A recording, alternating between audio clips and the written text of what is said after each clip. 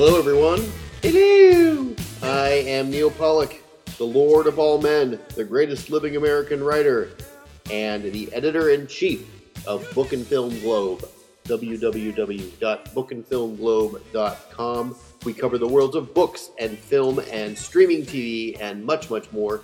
We have a fantastic show for you this week on the Book and Film Globe podcast. We're going to talk to contributor Greg Ford about the new Lord of the Rings show, The Rings of Power.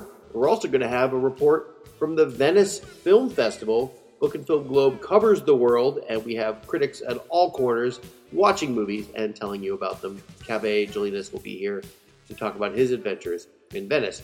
But first, we're going to talk about the important and dangerous practice of review bombing, which is giving TV shows a hard time online lately. Jake Harris will be back to talk about that with us right after this.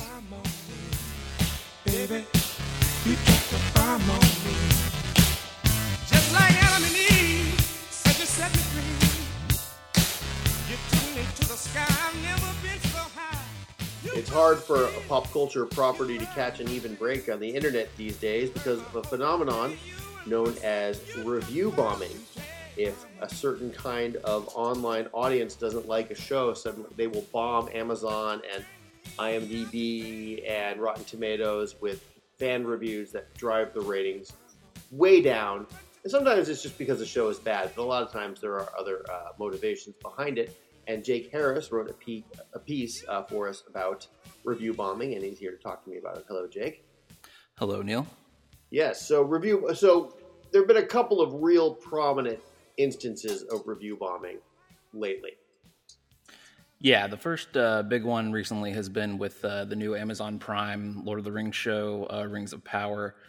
So that debuted, and it has as of this writing, and I just double checked it, 6.8 out of 10 rating on IMDb, which Amazon also owns. And then over at Rotten Tomatoes, it's got a 84% fresh rating among critics, but then if you look at the audience score, it's only 39%. Too low.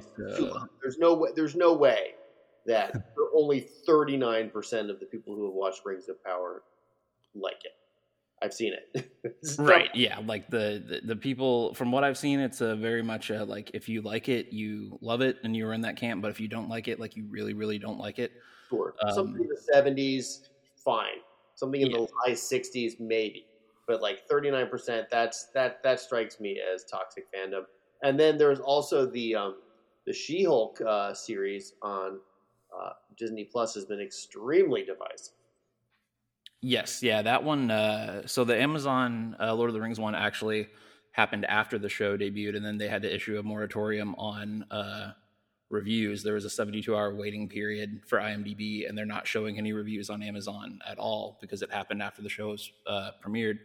But for She-Hulk, it was pretty much like even before the first episode aired, people were giving 1-star reviews on IMDb and talking about it on social media. And people did that also for Ms. Marvel and some other. Those two were the big prominent Disney Plus ones, really, where people were kind of just like talking shit about it before it even aired. Yeah, and there you have superhero shows with prominent, strong female leads, and in the case of, I guess leads of color for the, Tatiana Maslany is, she's sort of, I don't know what her background is, but She-Hulk is certainly green, and then Ms. Marvel is a show about a Pakistani American superhero, and I mean, I'll say this, like, in terms of quality, I felt like Ms. Marvel was better overall than She-Hulk. She-Hulk is a very strange and kind of cheesy show. Oh, yeah. But it has its charms, but it's like, again, like, so what really is going on here? Is this Gamergate all over again, or are fans legitimately annoyed at the way these franchises are going? From what I've seen from Lord of the Rings is it's pretty much the loudest detractors are people who have issues with either like the acting or the pacing of the first 2 episodes of the show. And then there are other people that are saying that, you have a Jeff Bezos Amazon style budget and it's being spent on just like CGI landscapes and the score for the background. And there's not really any recognizable actors to it. But then there's also the small faction of people who are up in arms about the fact that there are people of color in the dwarf and elf race, specifically in Lord of the Rings, and because there were no people of color hardly, I don't think at all, in the Peter Jackson movies. And so people are saying, even comments on our own site are saying that it's not true to Tolkien's vision, and that he would be, sad to see what his work has become. And even Elon Musk has, tweeted about how he said Tolkien would be turning in his grave to watch this show. I don't know. I think Tolkien would be taking a bath in pound sterling if this show were happening during his lifetime. And he would also probably, like George R.R. Martin is with the Game of Thrones show, be a consulting producer. It's like, so it's hard to say really exactly. And that's the thing. This is a tough line, right? Because on the one hand, there are things to criticize about some of the performances and some of the script choices and some other things about the Lord of the Rings show, and certainly about She-Hulk Attorney at Law. You could write a thesis about strange choices in that show if you really wanted to. But on the other hand, it's like, so you can't really ban people from expressing their opinions about it on sites that are set up for it. But on the other hand, like, how legitimate are a lot of these opinions, right? What does it even mean? Yeah, exactly. Because it seems like this is always going to be something that just keeps cropping up, more and more, especially with genre film or TV shows, and especially with stuff where it's people of color or it's women in the lead. And so now it just kind of feels like this is just another hurdle that each new show has to overcome. And so Amazon is dealing with it by, you just can't review it on its own platform right now. Yeah, I mean, but at the same time, like, there's nothing you can do. I mean, if there's anything that exemplifies the pop culture of this moment, it's that there are going to be strong women of color kicking ass in every show. Like, I can't think of a single show that involves kicking ass where that's not the case.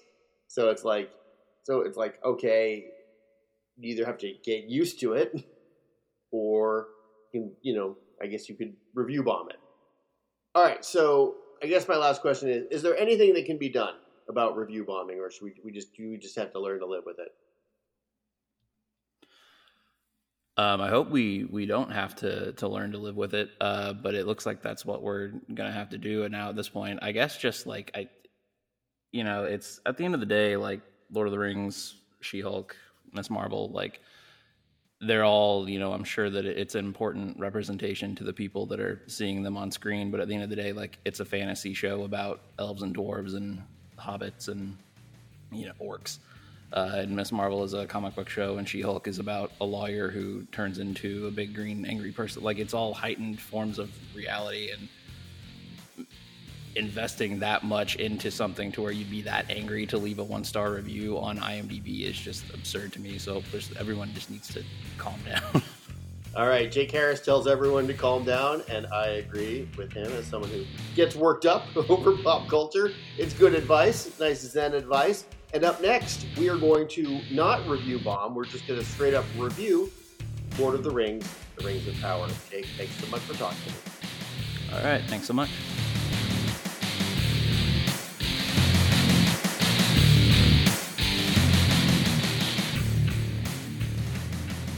In the latest edition of No Intellectual Property Ever Dies, there is a new Lord of the Rings series on Amazon Prime. Lord of the Rings, The Rings of Power, a very distant prequel to The Hobbit and The Lord of the Rings, featuring some of the same characters, some of the same places, but it's also very different. And we have our resident Tolkienologist, Greg Ford, or GL Ford as he's known on the site. He wrote a piece about The Rings of Power, which has aired 2 episodes, and he is here to talk to me about it. Hello, Greg. Neil, how's it going?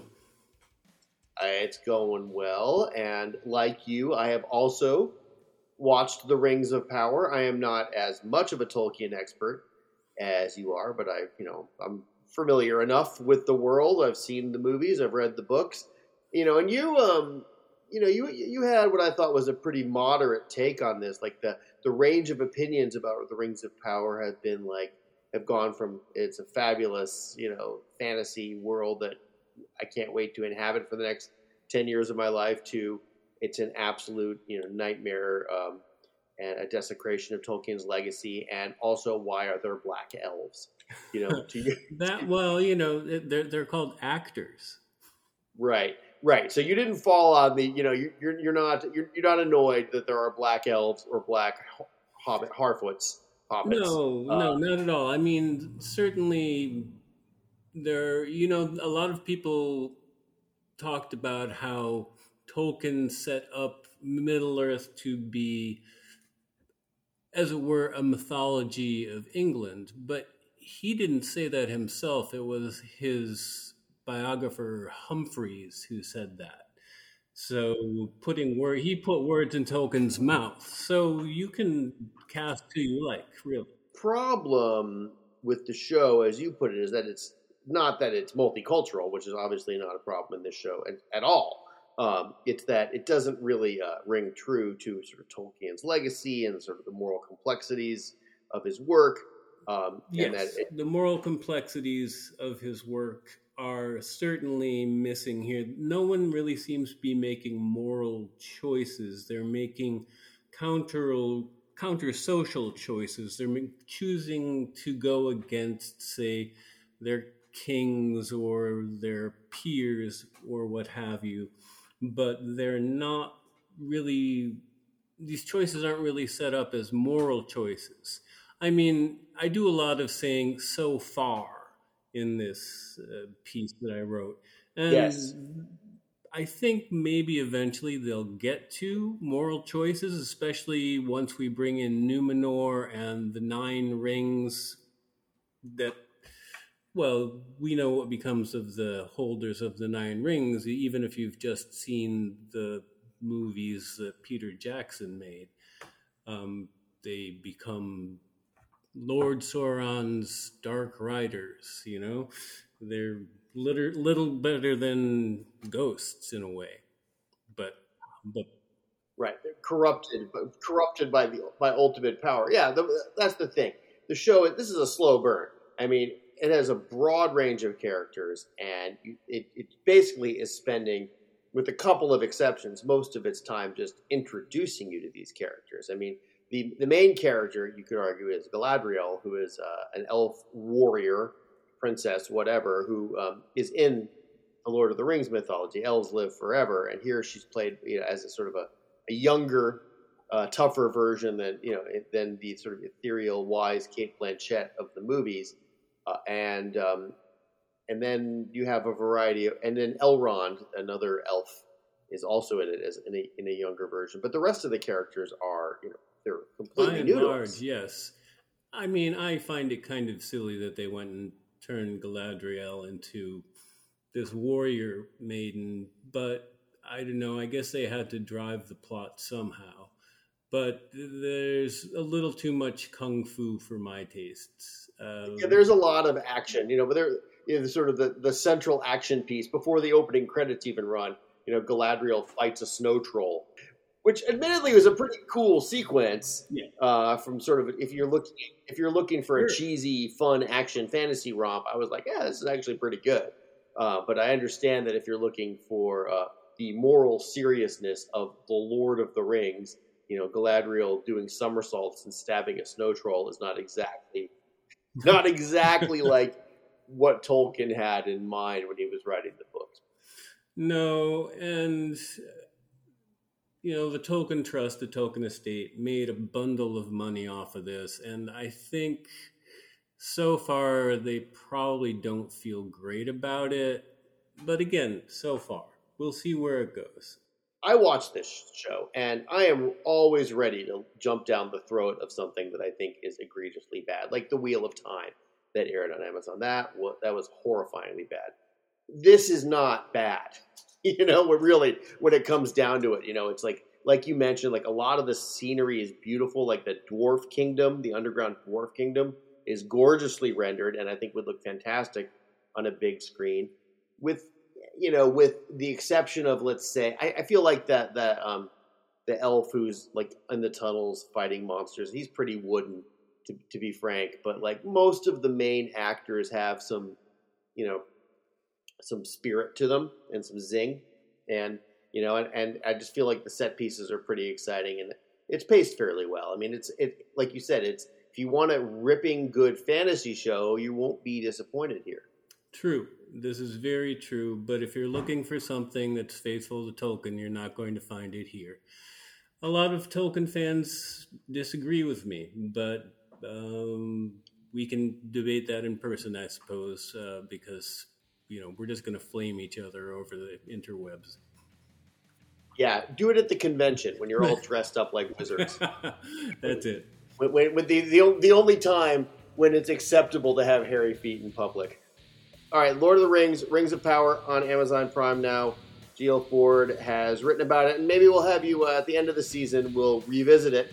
You can do another piece, and you can say you can give a more sort of thorough opinion about whether Tolkien's vision was realized. Because then I won't have to say it so far anymore. Well, except that there'll be a season 2, but I feel like they're going to give season 1 a beginning, a middle, and a relative end with a good cliffhanger or two. I'm hoping so. All right, Greg, take it easy. What do they say? They don't say "May the Force be with you" in Lord of the Rings. Is there some phrase? May the wind be always at your back. May the wind always be at your back, Greg.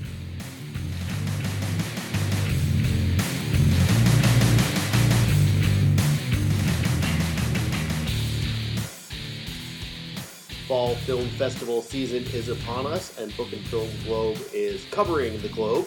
We have Stephen Garrett in Toronto starting this week, and we'll be talking to him next week about that. But we also had a correspondent in Venice for the Venice Biennale.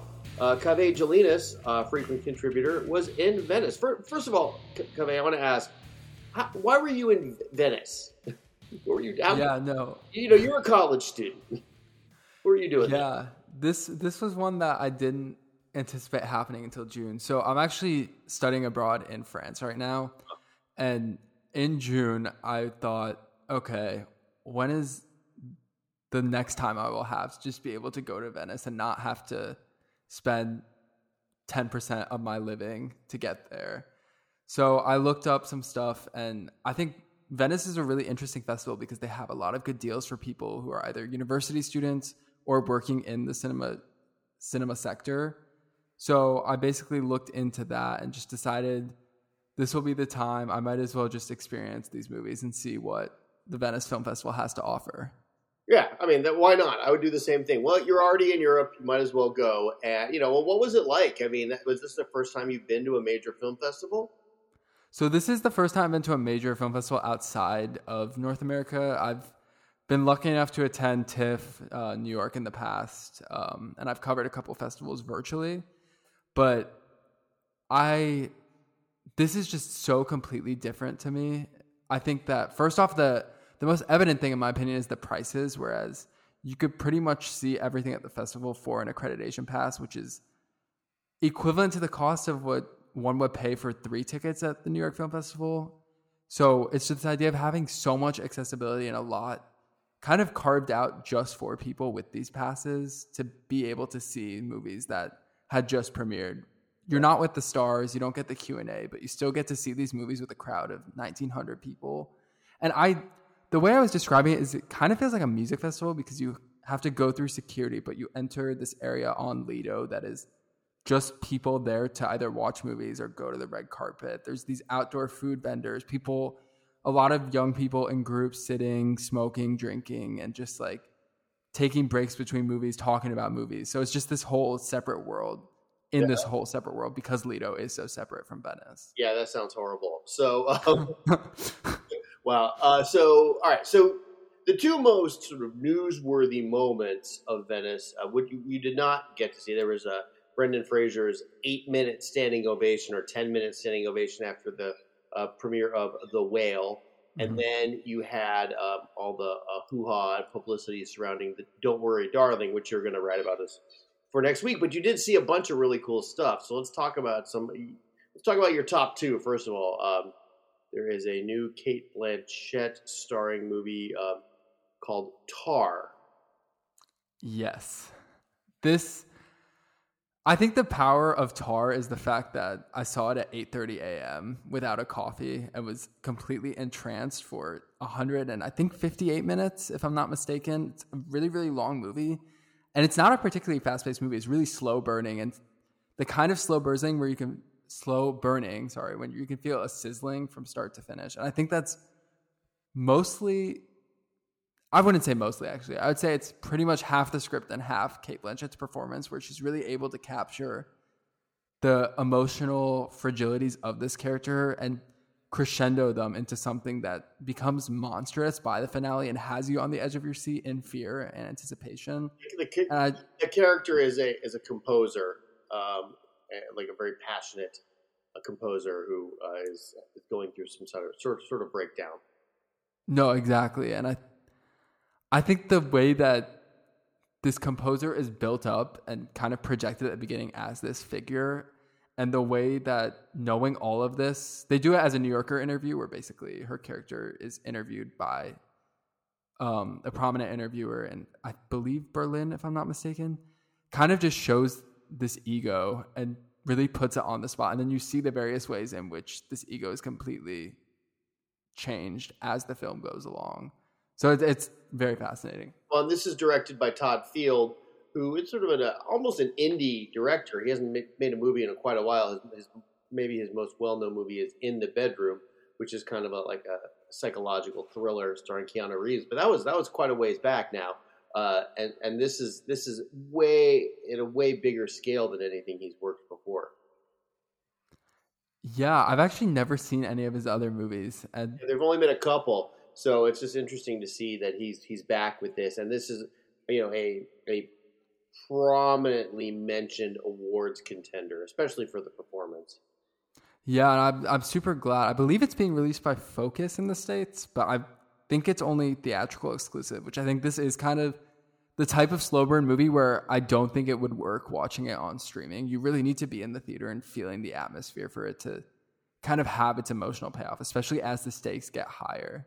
All right, so that's Tar. Tar is not the name of the sticky substance, but that's actually the last name of the Cate Blanchett character. The other one you put on your sort of highly recommended list for us was it's a TV series. It's a 5-hour TV series from Lars von Trier, the Danish director who made Breaking the Waves and many other movies. But he has a kind of a paranormal hospital drama called The Kingdom, that is concluding, I guess, with this 5-parter, and you love this.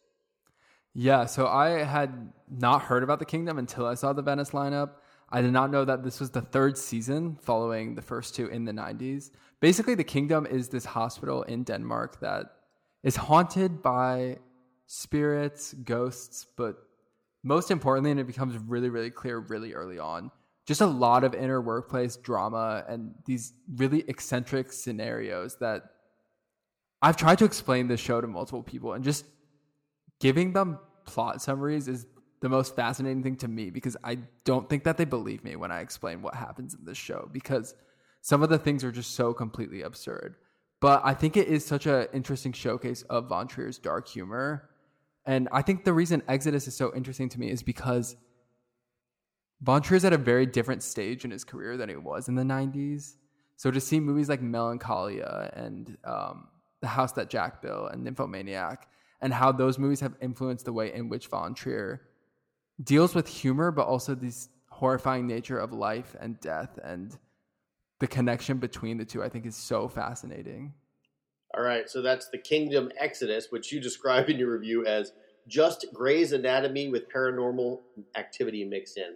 Sounds like a lot of fun. I want to skip down a little bit to your good but not great section, which was fairly substantial. There's a film from Luca Guadagnino. How do you pronounce that? I think it's Guadagnino, but I'm not entirely sure. Luca Guadagnino. He has a cannibal movie, which I am not particularly interested in, but it's a Timothée Chalamet vehicle, so it's going to have some sort of a built-in audience.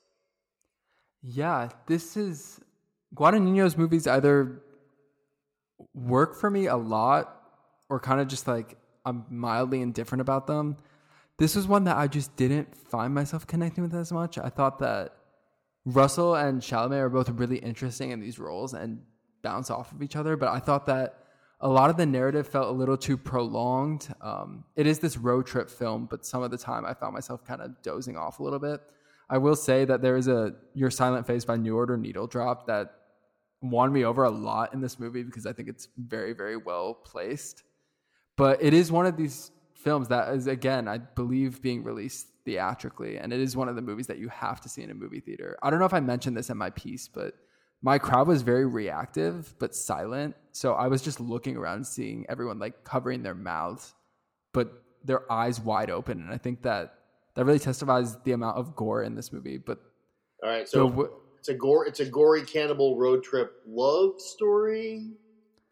Yeah, that would be the best way to describe it. Where I feel like it's Call Me by Your Name meets Suspiria for those who have seen Guadagnino's other movies. Those are his two most recent movies, Call Me by Your Name, which is sort of a gay love story, and Suspiria was definitely a remake of a Dario Argento horror movie. So he obviously has a kind of a surreal horror background. All right, so that's Bones and All, and that's going to be coming out soon. And then sort of even broader interest is the Noah Baumbach adaptation of White Noise, the cinematic adaptation of Don DeLillo's probably best known novel. That's a book that came out in 1985 and has sort of long been considered something that was impossible to film. Mm-hmm. It's like who is going to try to make a White Noise movie? It's such an ideas based book, but Noah Baumbach has done it. Stars Adam Driver, and you can tell us about that. You've seen it. Yeah, so I was pretty indifferent on this one. I have read DeLillo's book. I wouldn't say I'm like a giant fan of it, but I do respect it quite a bit. And I respect Baumbach for trying. I think that capturing the satire of consumer America is something that, if done wrong, is really, really bad to watch on screen. And I don't think White Noise is bad. I think it's really interesting and takes a lot of risks that I don't think people will appreciate as much unless they know the source material at least a little bit. Is it set in the 80s? It is set in the 80s. Okay. And it's very if you haven't read the book, it will probably seem so tonally abrupt and narratively insane because it kind of does have these three really defined sections that have things to do with each other but feel really different. And I think that I really enjoyed Adam Driver's performance in this. I saw some things on Twitter, and I don't know how many people agree that it's not an amazing performance, but I actually think he captures the spirit of, I think the main character's name is Jack, if I'm not mistaken. Jack I think he Gladney. does a great job. Jack Gladney, is that right? Yeah, I think that's right. Maybe I'm wrong. I don't know. It's been a while since I've read White Noise, but it's that's the kind of book that, myself included, all the people in your writing class who thought they were smart were talking about how amazing it was. Mostly dudes. And I was never the biggest fan of it, but I read it. I read it sort of in its time because I'm from that time, and so it's bizarre to me that there's a White Noise movie, and I'm wondering what's the real audience for this? I mean, how many of these sort of smarty pants MFA guys are there going to be? And probably a few 100,000, but that's not it's not. It doesn't strike me as something that's going to be a big smash. And as a Netflix film, I'm very curious about this because I don't know if the $140 million budget thing is confirmed, so I won't comment on that. But the idea of this being I believe theatrical, but then streaming release for something like this is a little bit surprising to me. And it's mostly a Netflix film that they're putting in some theaters in some cities in order to get awards nominations. This is things that only go to Netflix. I don't know. Maybe they've changed it, but at least up until last year, you had to screen it somewhere. So it'll be on screens in New York and LA and probably Chicago and a few other places. And otherwise, you can watch it on Netflix. I wanted to talk about real quick. You had a few. You were kind to call some of these movies disappointments.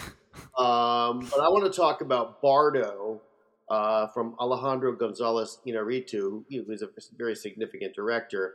And this is sort of, he's an art house Oscar-winning director. And so when you are that person, you get to make your version of Federico Fellini's 8.5, right? So this is set in Mexico. And it's like 3.5 hours of a director regaining his sense of identity. Mm-hmm. Sounds swell.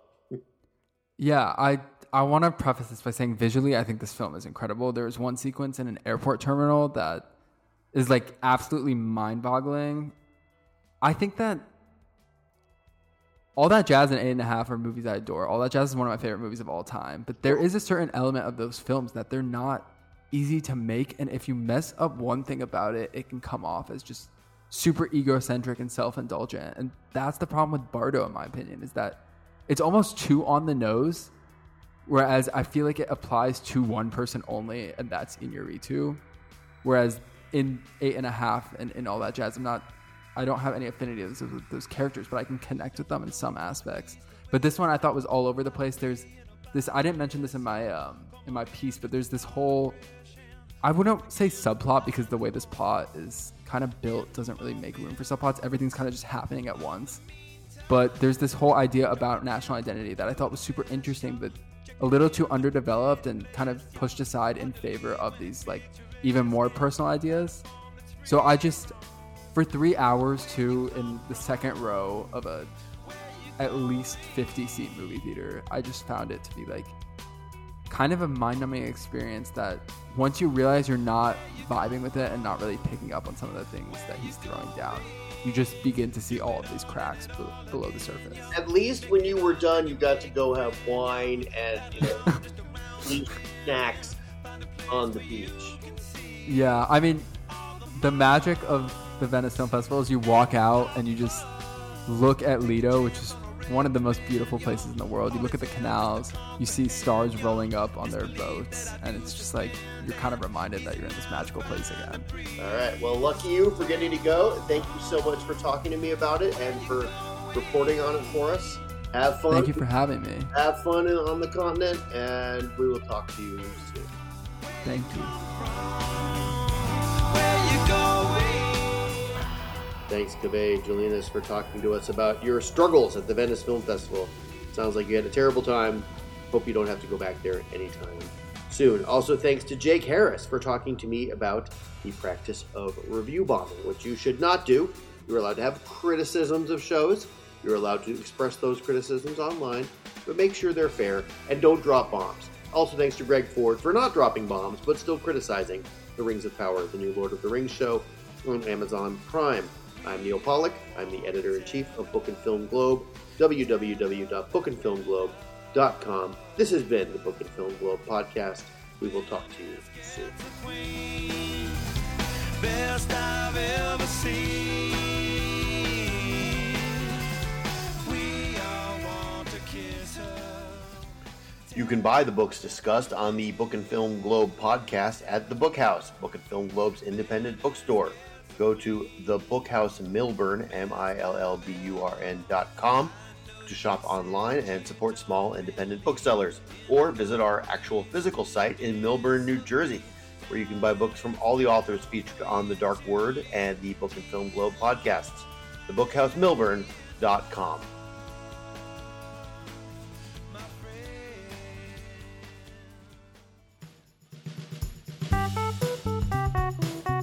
Audio Hopper.